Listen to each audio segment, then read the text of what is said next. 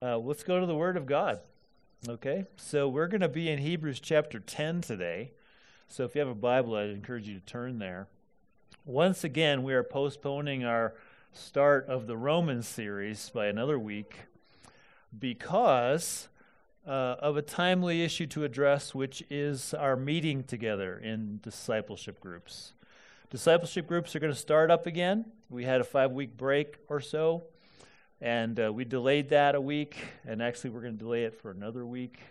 We'll talk about that in our meeting today. But since they've been dispersed for a little while, we want to re-envision each other for what those are about. Why do we think it's important for the church to get together, whether that's on Zoom right now or whether that's in person? But why is it important that we are sort of face-to-face with other believers on a regular basis? And this meeting is definitely part of that, but obviously in this meeting we don't have a lot of two-way communication, do we? There's a setting that God has set up for us to have two-way communication and actually do life together. And so we're going to look at what that is and get new vision for why we meet in discipleship groups. So we're going to go to Hebrews chapter 10 and verses 19 to 27, because they deal with that. That's one of the go-to texts for meeting together. So let's read Hebrews chapter 10, 19 to 27, and then we'll ask for the Spirit to open it to us. Therefore, brothers, since we have confidence to enter the holy places by the blood of Jesus, by the new and living way that he opened for us through the curtain, that is, through his flesh. And since we have a great priest over the house of God, let us draw near with a true heart in full assurance of faith, with our hearts sprinkled clean from an evil conscience and our bodies washed with pure water. Let us hold fast the confession of our hope without wavering, for he who promised is faithful. And let us consider how to stir up one another to love and good works, not neglecting to meet together, as is the habit of some, but encouraging one another, and all the more as you see the day drawing near. For if we go on sinning deliberately after receiving the knowledge of the truth, there no longer remains a sacrifice for sins, but a fearful expectation of judgment and a fury of fire that will consume the adversaries. Let's pray. I do thank you, Lord, that by whatever means, you've made it possible for us to, even through technology, meet when we can't meet in person. But I thank you that we're able to do this together. And you have so much for us in our meeting together, so much that you want to accomplish, so much grace you want to impart, and you want us to experience. So we need your help again to see that, to be re-envisioned for your good plan for our lives and the means by which you help us persevere. So, Lord, open up this scripture to us today. Encourage your saints. We ask it in Jesus' name. Amen. Well, the letter to the Hebrews is, by its own description, a word of exhortation. In chapter 13, verse 22, he calls it that. It's two people who profess to be Christians, and the exhortation means that there's something urgent that he wants to communicate, that he wants to pass on to the readers, to us this morning. And you can tell what his urgency is, what his issues are that he wants to communicate when you read through the letter. He is speaking to a group of people, professing believers, who are at risk of leaving the faith. From the letter, we pick up that they are undergoing various forms of persecution. He said, you have not yet resisted to the point of shedding your blood, but you have resisted. There has been opposition. Your life isn't completely great in terms of just freedom to do whatever you want. There's opposition. So they're undergoing persecution. They have their other life hardships as well. And so he knows this is hard for them, and he wants to strengthen their commitment to Christ in this world of tribulation. And that's what makes the letter timeless and relevant for us today, because we know that it's difficult to be a faithful Christian in our days. We have our share of life hardships, do we not, that challenge our faith, test us. Do we really believe in this good and sovereign God that we talked about last week? There are these tests like Dan's cancer. How do we press through that? So that's going on. But also our faith is seen by many in our culture as hateful and to be opposed, at least the faith that's true to the Scriptures. And so the writer, writing to them and now also to us, is trying to strengthen us as the social cost of being a faithful believer keeps rising.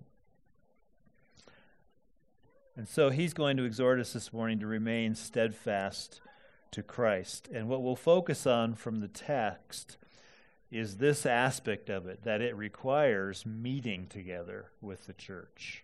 If we want to be steadfast in this world, if we want to cling to Christ, if we want to live out the Christian life, we're going to need other people to help us do that. We're going to need to meet together. He says, let us consider how to stir up one another to love and good works, not neglecting to meet together. So that's face-to-face, that's interaction, that's stirring each other up to walk in a Christian love. And so that's what verses 24 and 25 talk about, and that's where we're going to spend most of our time. But we need to place those two verses in context of all the ones that we just read to understand what the author has in mind for these meetings. So let's look at the context first. How do you motivate a person to hold on to Christ when it's hard to do? Well, you begin with the riches of God's grace to us. We always have to start there. With the riches of God's grace to us in Christ. He starts in 19 and 20, where he says, we have confidence to enter the holy places by the blood of Jesus.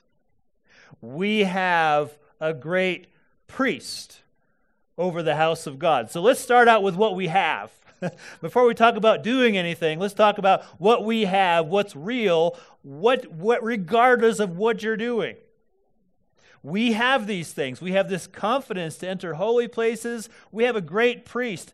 This is language of welcome and access to God through Jesus Christ. That's what we have, believers. We all have this. We all have this equally. Before Jesus came, the separation between God and man because of our sins was put on display by the tabernacle or the temple of Israel. That was the place on earth where God chose to make his presence known. And especially in the most holy place, the inner sanctum of the temple, hidden behind a thick curtain. But nobody could go into the temple except the priest, and nobody could go into the holy place, the most holy place behind the curtain, except the high priest, and he could only go in once a year and not without the blood of a sacrifice for sins.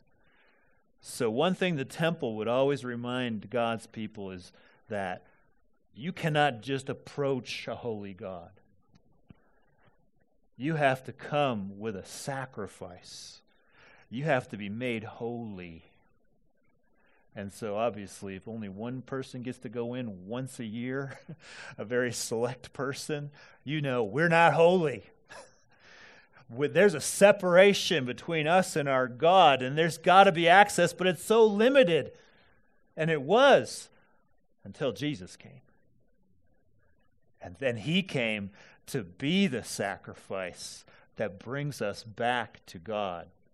He's the one who removes the offense of our sin between us and a holy God by taking our sins on himself, taking the blame, taking the guilt, and then being punished for what that sin deserves.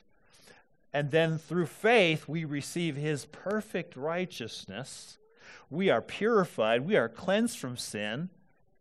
And now we can enter Now we can go into that most holy place through the blood of Jesus, through the new and living way, it says, that he opened for us through the curtain. Now, not just one guy once a year, but all of God's people all the time can enter in freely into the presence of this holy God because he has made you holy in his sight. He has removed the offense of your sin, and so you can just go in.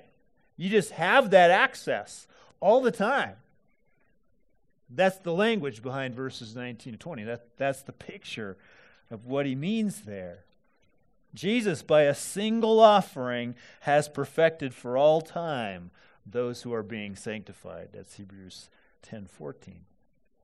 And so we have this access, this grace of God, and we start there. We have to start there with what we already have, not what we have to achieve, right? Jesus opened the way. He has cleansed us from an evil conscience. That means there's no guilt now to be dealt with. You know that you're guilty of many things, and God knows you're guilty of many things, but God also knows that he's taken care of your guilt. So he's not going to be surprised by anything you did yesterday, today, or tomorrow.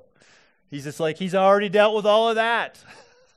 So come on in. Come on in. It's all taken care of. Come on in. That's our God's attitude toward us.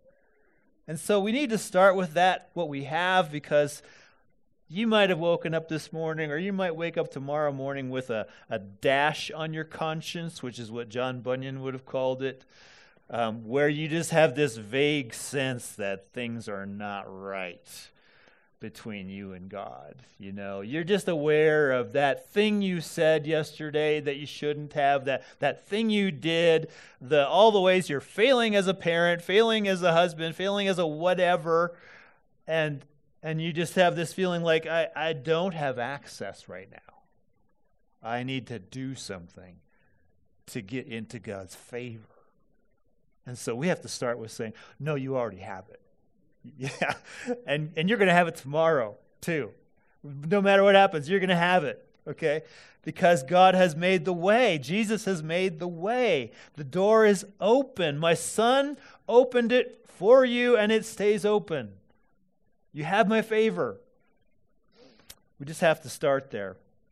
Because otherwise, these exhortations that follow, and there's 3 of them, can become a way where we think we're trying to gain access, where we're trying to get back into God's favor.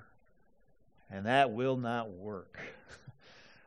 Let's remind ourselves first, God's favor is there because of what Jesus did. That's what he purchased for us. But we do go to exhortations. There is something to do with this access, something to do with what we have already. So let's talk about the 3 exhortations that follow.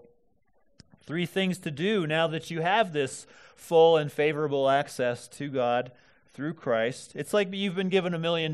So what are you going to do with it? Right? I mean, you don't just say, oh yeah, there it is, and then just kind of go on your way as if it didn't make any difference at all. It's like, no, there's something to do with all this riches of grace that we have through God. So what do we do with it? Well, he says 3 things, and I'm just going to mention the first 2 briefly and spend most of our time on the third one. Verse 22 is the first one. Here's what you do. If you have this access, draw near to God. Draw near to God with a true heart in full assurance of faith. You draw near. You go through the open door. You get to know your God. You talk to him in prayer. You listen to him through his word and through his spirit. You receive from him. There's relationship now. His ear is open to your cry. He has compassion on you. He's the God of comfort. He's the God of provision. He's the God of insight and understanding. And so when we draw near, we put ourselves in the realm of this depth of the riches and wisdom and knowledge of God. We immerse ourselves into this life that's in the Trinity that we've been brought up into. And so we are filled up, we are encouraged, we are helped.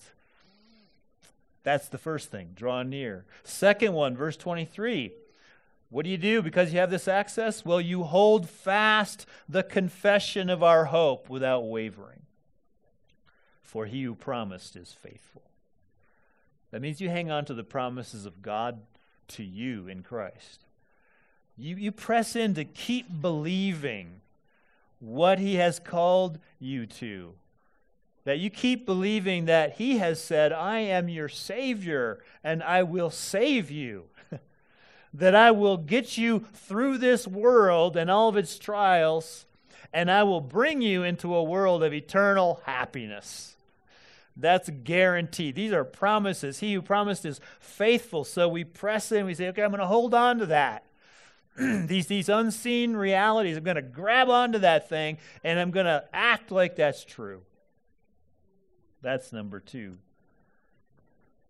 And then number 3 is you consider how to stir up one another to love and good works, not neglecting to meet together, as is the habit of some, but encouraging one another.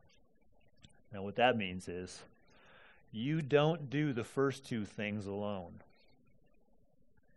You do them with other believers.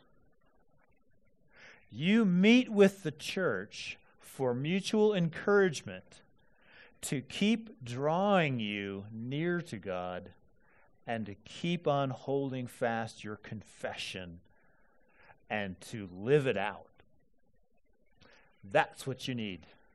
Not just the first 2, but you need the third one. You need to do it with other people. This exhortation, I think, is the one that's going to challenge us the most in our present circumstances. Because we live in a culture that prizes independence and forging your own way through life, not needing other people. And now you add social distancing to the equation.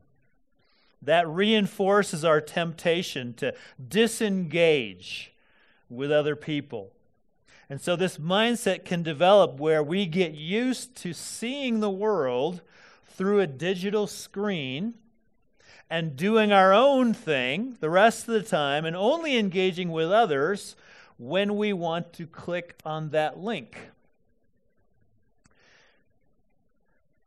And the first 2 exhortations seem to fit very nicely into that equation, right? Because you can draw near to God in your devotions all by yourself, right? We know we can do that. Holding fast your confession seems to be about what you do. So it's still about me. It's still me and God. But there's no way that you can do the third one alone. You can't one another without another. And you can't meet together with yourself. You need other people in your life. In fact, as we'll see, meeting with other people is how you persevere in drawing near and holding fast your confession. God's grace doesn't teach us to do those things in isolation. Meeting together with the church is part of the rhythm of life. It's you and your access to God with these other people and their access to God. We all have this access together. We're all on this same journey through the open door all the time. So let's do that together. Let's help one another to see our God and know our God and be encouraged. And he means to do that with the church. Because the meeting that's described in the original language is related to the word synagogue, which implies a formal gathering of God's people, an intentional gathering around his word. What you do with your access to God through Christ is that you synagogue together with these other believers, facing our God and receiving from our God. So let's look closely now at this third exhortation to meet together, because this is what we want our discipleship groups to be about. This is our template, if you will, for what we hope to accomplish when we get in a Zoom room now because of the way the world works, or in person. But what are we trying to do when we get face to face? What are these things supposed to be about? We can learn from this text. So let's see what it teaches about meeting together. the first thing to notice is the purpose. The purpose is to stir up one another to love and good works. That means we don't just meet to talk and then go home unchanged or unchallenged. It means it isn't like a book club where you might just have read a book and you come to discuss it about what you like and what you don't like because that's intellectually satisfying and enjoyable. No, this fellowship has the goal of motivating us to do something, namely to love people and do good works. That's the outcome that we hope for. It means we're after application about what we know about God and about our world. Application of what we've learned, turning it into actions. We're helping each other take the next step in Christian obedience. So let me give an example of what this can look like in our discipleship groups. We will be studying the book of Esther this fall. And so I hope you've grabbed one of those little, I don't know what color that is. Is that maroon? Anyway, these study guides on Esther and Ruth. We'll do Esther this fall. And so you have this study guide, and it has a little bit of commentary, and it has a whole bunch of questions. And so the first thing you're going to do is you're going to read the Bible text, you'll read the commentary, and then we get going on all the questions, right? And that'll take maybe an hour, and then usually after that we have time, we pray together, and then we close, right? So that's what you're used to. Now, you could come into that meeting with one of two mindsets. I'll call the first mindset the I just want to get through this mindset. Meaning, I will listen, I will say something if called on. If we get on a topic that I'm passionate about, I will give my opinion. But I'm just going to show up and do what's required. I'll give a prayer request because it's expected of me. But then after this meeting is over, I'm going to go back to the things that I really want to do, things that I really think are important in life. In other words, there's no real expectation that this meeting is going to change me or anyone else. I'm just doing it because it's on the calendar. Maybe you can relate to that. I've been there. We can have low expectations about what these meetings can actually accomplish. But I don't think I'm out of place in suggesting that maybe it's a self-fulfilling prophecy. If we come to the meeting with the I just want to get through this mindset, then that's probably all that will happen.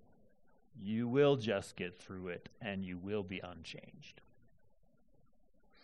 But the Scriptures would have us come with a different mindset, which is I'll call this the let's stir each other up to love and good works mindset. And that means I'm coming to this meeting to hear from God through His Word and through His people, and I'm coming with the intention to apply what I hear. And that's not dependent on how good the group is. Right? God's Word is good, and God's Word tells us a whole bunch of things. If I come with the desire to apply it, then I can grow, right? And most likely I'm going to grow a lot more with these other people. You come with the intention to apply, to look for ways that it relates to your life, to see what kind of heart attitudes it exposes, what kind of life situations it's dealing with. If you're coming into the meeting with a difficulty with your coworker, you don't know how to work that out. You're having difficulty with parenting. You're fearful about something. I'm going to come to this meeting with the desire to sort of put that out there and see what kind of help I can get, what kind of encouragement I can get from the group here, because I want to be changed by this meeting. I want to be equipped by this meeting to go out there and do love and good works in my sphere. Now, obviously, that requires some level of trust from the group. We want to build that. There are some things that aren't really right to talk about in a group, some things of sensitive nature, but we're there to help each other live out the Christian life.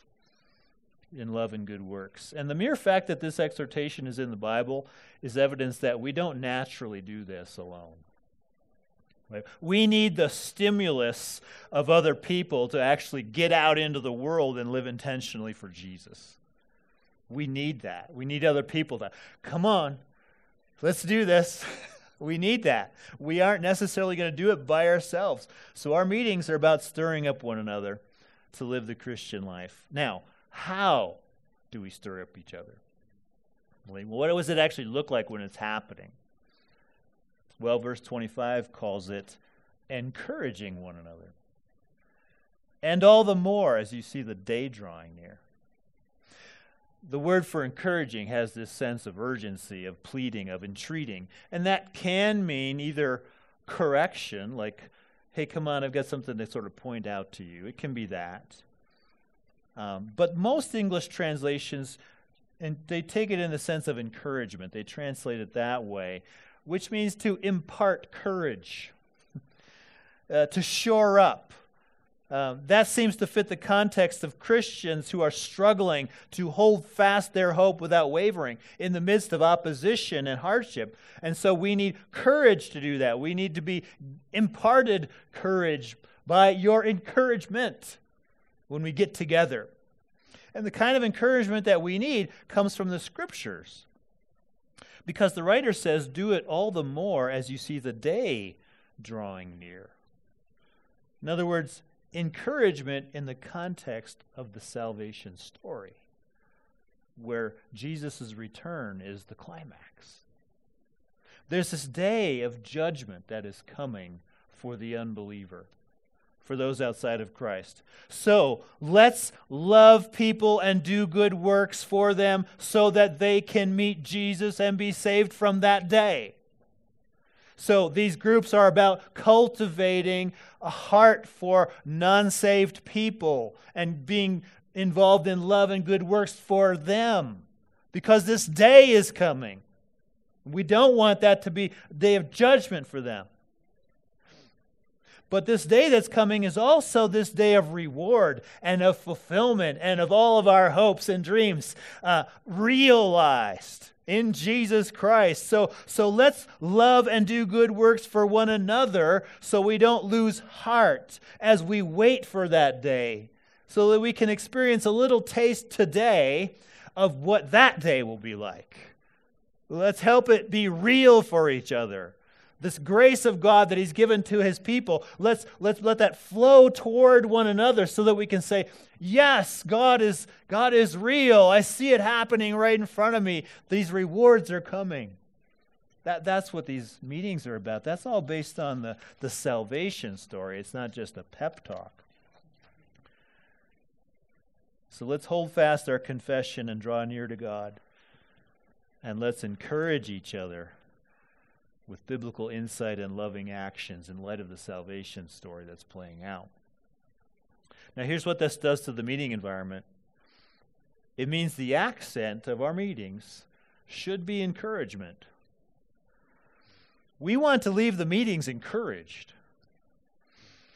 That doesn't mean we won't ever be corrected, because we need that too. But the most effective correction comes in the context of much encouragement. You don't stir up one another to love and good works. You don't impart courage to hold fast the confession of your hope if you drain someone's hope in your meetings. It won't have that result that we're looking for, that God wants. I know a surefire way to drain somebody's hope and shut down love and good works. It's when somebody comes into the group with a struggle. And maybe it's a sin issue that they're struggling with. Maybe it's a challenging situation in their life. They just feel totally overwhelmed by this thing, don't know how to address it. And what they get is a boatload of advice on how to do better, with examples of how you've conquered that in your own life. I think you can already feel how that's not encouraging. We probably mean well, we want to help them, but where's the accent in that discussion? It's on their performance. If you would just know what I know, you'd be all right. If you would just do these 5 things that I know would work, you'll be better. Where's Jesus in any of that? Where's the access? No, we have to start with access is here. We start with what we have. You don't need to solve this thing in order to be in God's favor, because Jesus bought that for you. And you know what? That's true for everybody in this group. We are all the unrighteous who have been brought to God through Jesus. And so we have to start on the same plane. There can't be any self-righteous, oh, I can't believe you're dealing with that. You know, that attitude, you can pick that up in a heartbeat. And what happens when you've been vulnerable and you finally said something like, this is real, this is genuine, this isn't superficial stuff. Here's my heart. And then what comes down on you is, boom, all these things you should do. That will stop love and good works in its tracks. So we want our groups to be this environment of encouragement. Hey, brother, hey, sister, God loves you. He's for you. Jesus made the way open to all of his blessing. And so, let's work through this thing, okay? Yeah, there is blessing and obedience. There's right things and wrong things to do. Let's talk about those things. But let's do it in the environment of acceptance by God through Jesus. That's what our meetings want to feel like. That will stir us up to love and good works. One more thing to see here about meeting together before we close. And it's the reminder that not meeting is habit forming. Not meeting is habit forming. Verse 25 says, not neglecting to meet together, as is the habit of some. A habit is a practice that once developed is hard to give up. And we can develop this habit of not meeting together, which is hard to break. It's not hard to see how this becomes a habit. Let's face it, meeting with the church requires work. It requires a disruption to your schedule. And usually we can find 10 reasons why tonight is not a good night, or this Sunday afternoon is not a good day for me. You might have the I just want to get through this mindset, and you go, those meetings don't really do anything for me, so I don't see why I should go. There's a common one. Or you're tired. Who's not tired? If you live in this world, you're going to be tired. But that could be a reason. I just don't feel like I could do that today. I have a lot of work to do. Okay, again, who doesn't? The kids are a handful. Yes. And God gave you those children, and he wants you in church. There must be a way to work it out, right? But we talk to ourselves, no, today's just not a good day, maybe next week. Or, it's the night you were going to be gaming with your friends, or whatever your hobby was. I mean, we have all these ways of talking ourselves out of participating, even if it's on Zoom where you don't have to go anywhere. And that's why we need these kinds of reminders in the scriptures, because God knows that about us. He says, don't neglect it. You will be tempted. You'll think the best way for me to get through life is to do this other thing, but not meet with the church. And he says, no, that's actually opposite of how you're going to get through life. Holding fast your confession. You actually need those people more than you think. It isn't good for our souls to be alone. We lose the stimulation and the motivation to live the Christian life. We lose this vital source of grace to stir us up to love and good deeds. And there's a danger that comes by neglecting these things, which is why we read verses 26 and 27 at the end, because they're connected. The danger is if you abandon drawing near to God, holding fast your confession, and meeting together, you could end up abandoning Christ. That's the danger. That's what the warning is in 26 and 27. He says, after all these exhortations, for if we go on sinning deliberately after receiving the knowledge of the truth, there no longer remains a sacrifice for sins, but a fearful expectation of judgment and a fury of fire that will consume the adversaries. In other words, professing Christians who abandon these exhortations, including meeting together, they're in danger of abandoning Christ because there's the possibility there that you don't know him, that you're not a Christian. Because these are things that Christians do. If that sounds unthinkable, like that could never be true of you, I assure you it is thinkable. Because I became a believer 40 years ago in college with a bunch of other college students. And we did Bible studies together. We went to meetings together of we had our own version of church on campus. We were involved in evangelism. We listened to Christian music. We went to conferences. By all purposes, everything you could tell from the outside, we were all Christians. But over the years, I have learned that several of the brothers that I walked with in those original meetings are not believers anymore. They don't have a shred of Christianity in their lives. And that's the situation that the writer of Hebrews is addressing here. It's people who have received the knowledge of the truth. They were taught of the Lord. They looked like Christians, but it didn't change them inside. Like the people I started the Christian life with, they decided to go on sinning. And it began to show itself as they retreated from these means of God's grace, including meeting together. And that can happen. It's not that missing a church meeting here and there automatically means you're not saved, but it's a reminder that going in that direction should set off a warning in your soul. This isn't good for me. I need to be with the people of God. I can't become comfortable with a lifestyle that does not include the church. That's what the warning is. So our discipleship groups are going to start up again in a week.